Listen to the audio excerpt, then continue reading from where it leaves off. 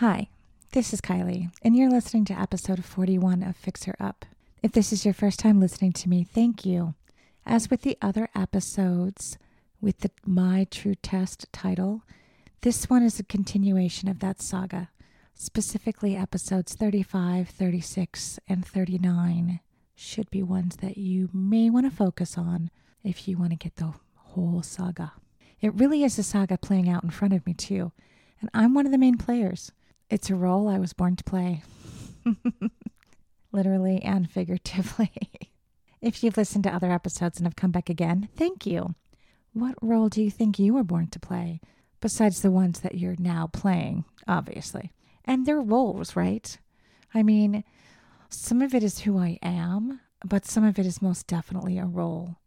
Or maybe none of it is. Maybe the different roles are all just different facets of who I am and who you are. I wonder. Anyways, let's get to it. If you remember from last time, the universe gave us a massive blessing that some of us recognized right away. Me. But others in this saga did not. Can you guess who thought it was a scam or a waste? I know you can guess the first player. My mom, of course. She's never been a look at the bright side type of person. Can you guess the second player that was totally poo-pooing the whole idea? Okay, I'll give you a second to think about it, but just think about my crazy effed up family. Yep, you're right. My lovely sister. There were some other 2-bit players that were all negative Nancy on the whole idea too. And I say 2-bit players with all disrespect because, well, that's all they deserve. But we'll get to that.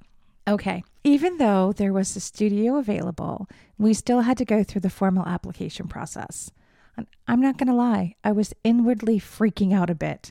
1, I thought it would be mounds of paperwork. And 2, because part of the process was a medical assessment that my mom would have to pass. Now, I didn't doubt her ability to actually pass the assessment. I thought she would fail it on purpose, though, because that's how she rolls. I did end up going to my dad's place to go through the application and print stuff out.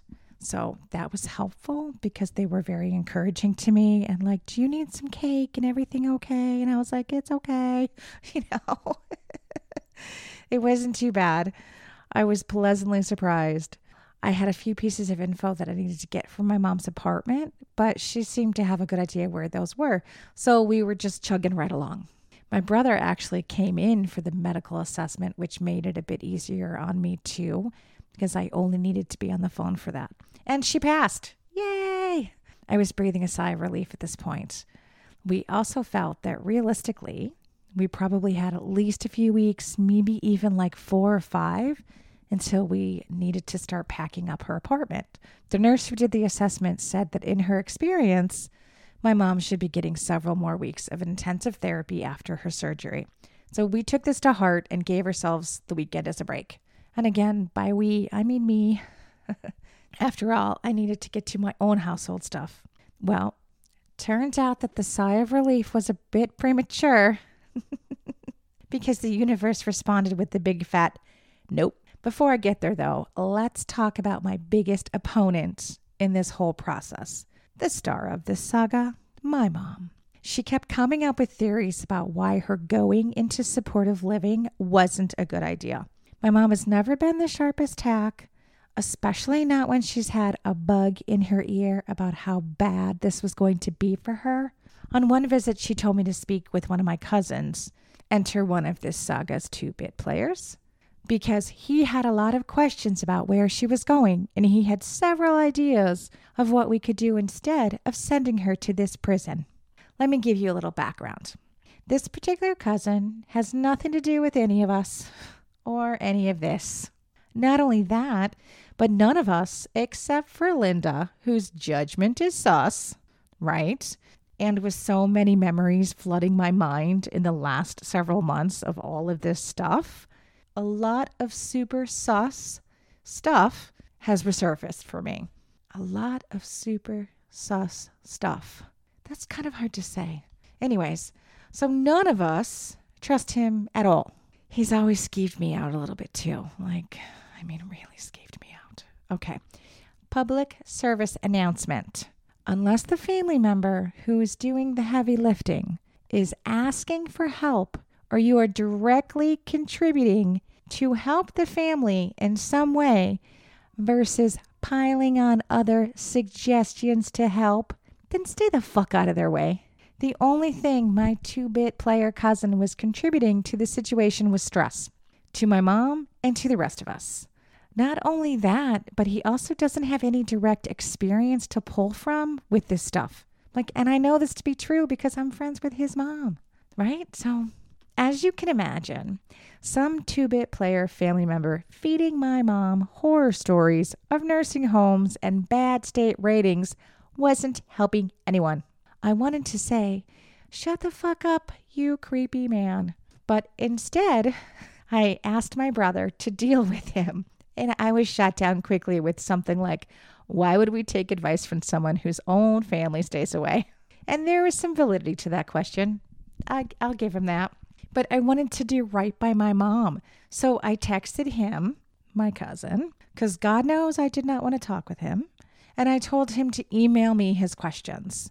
I gave him my backup email address, though, because, he doesn't pass the real email threshold. Anyways, I also assured my mom that all of the ratings I could find on her new place were good, which was the truth. I also asked the head of the nursing department at the new place if she would answer some questions for us so that my mom could feel better about all of it. I kept reminding my mom that this was a blessing from the universe, though. This was a major coup. I was trying anything to get her on board and maybe give myself a second to breathe and focus on my own stuff. As I said before, the universe responded with the big fat nope. The next week or so is a blur in my mind. I got the dreaded call from rehab that insurance was kicking her out, stating that she had plateaued in therapy and reasonably wasn't going to get any better. She wasn't even back to a walker yet. It was going to be a huge blow to her self-esteem, which could easily derail the whole thing. Before I told her that, though, I did a conference call for her surgical follow-up appointment. I asked how she was progressing and if a brace would help or hinder her at this stage. They thought it would hinder her.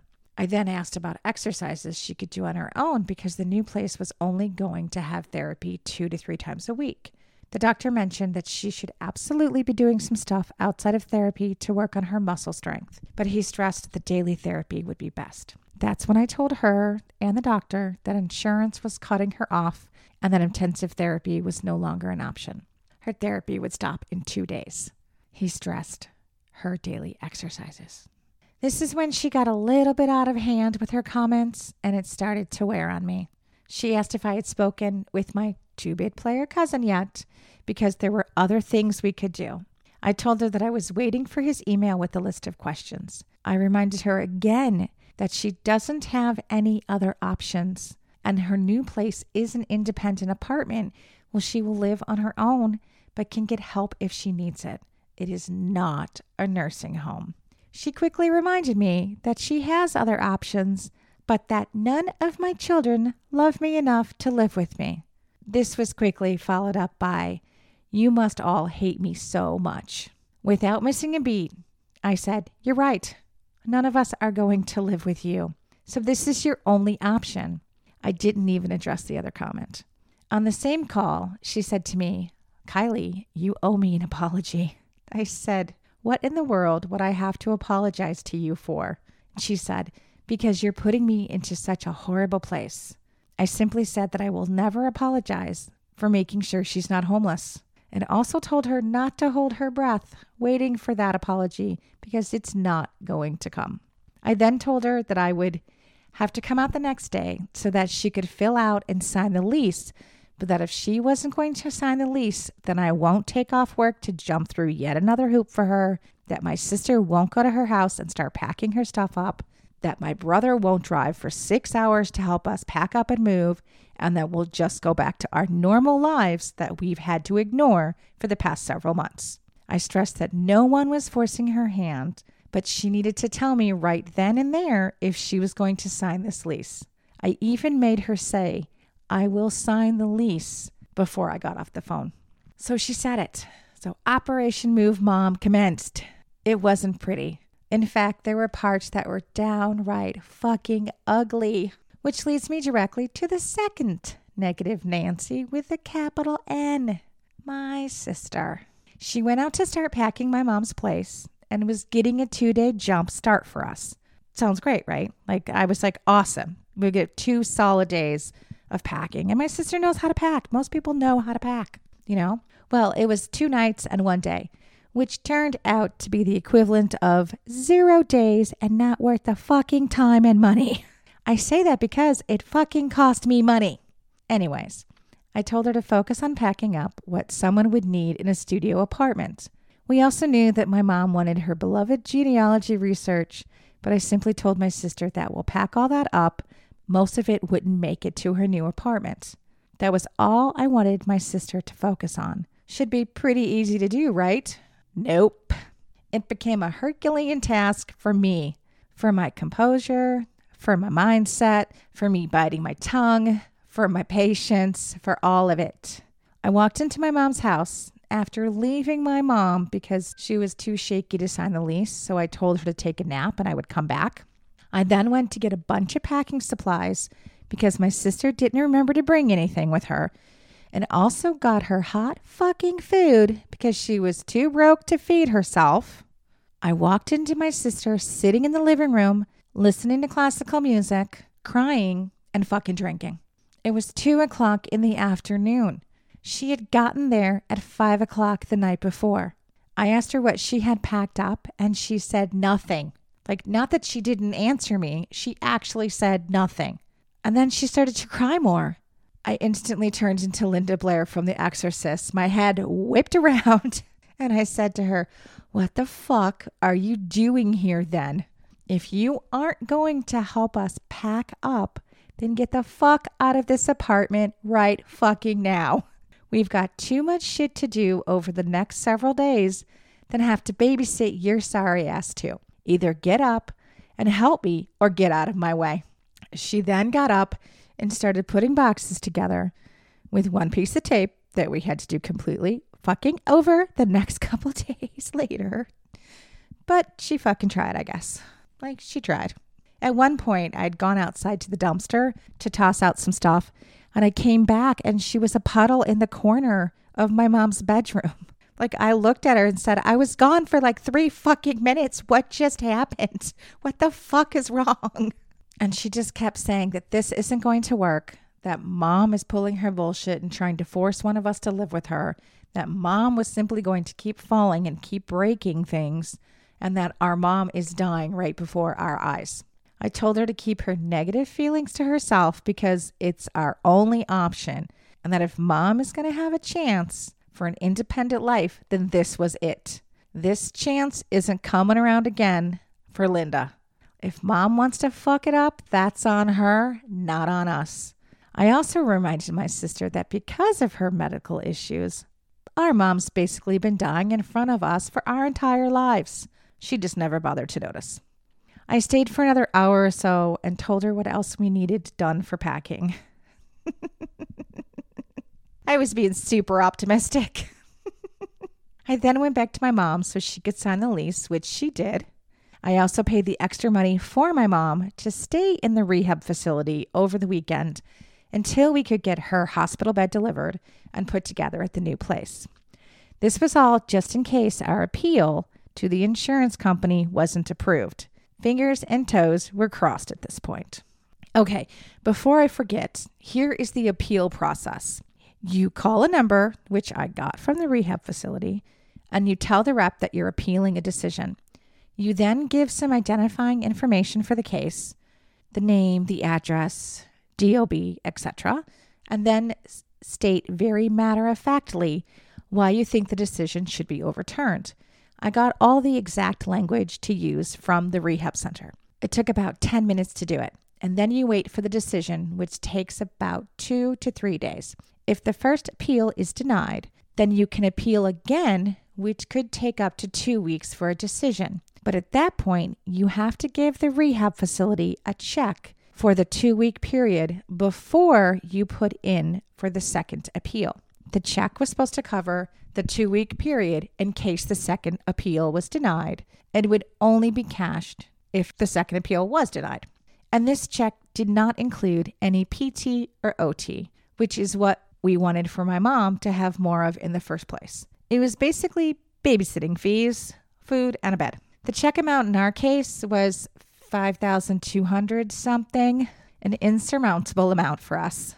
However, we were able to come up with money for the weekend, which gave us time to finish packing up her old place and setting up the new place before she got there. I wanted it to be all set up for her when she arrived, so she didn't have to worry about any of that, especially since she was still in the wheelchair.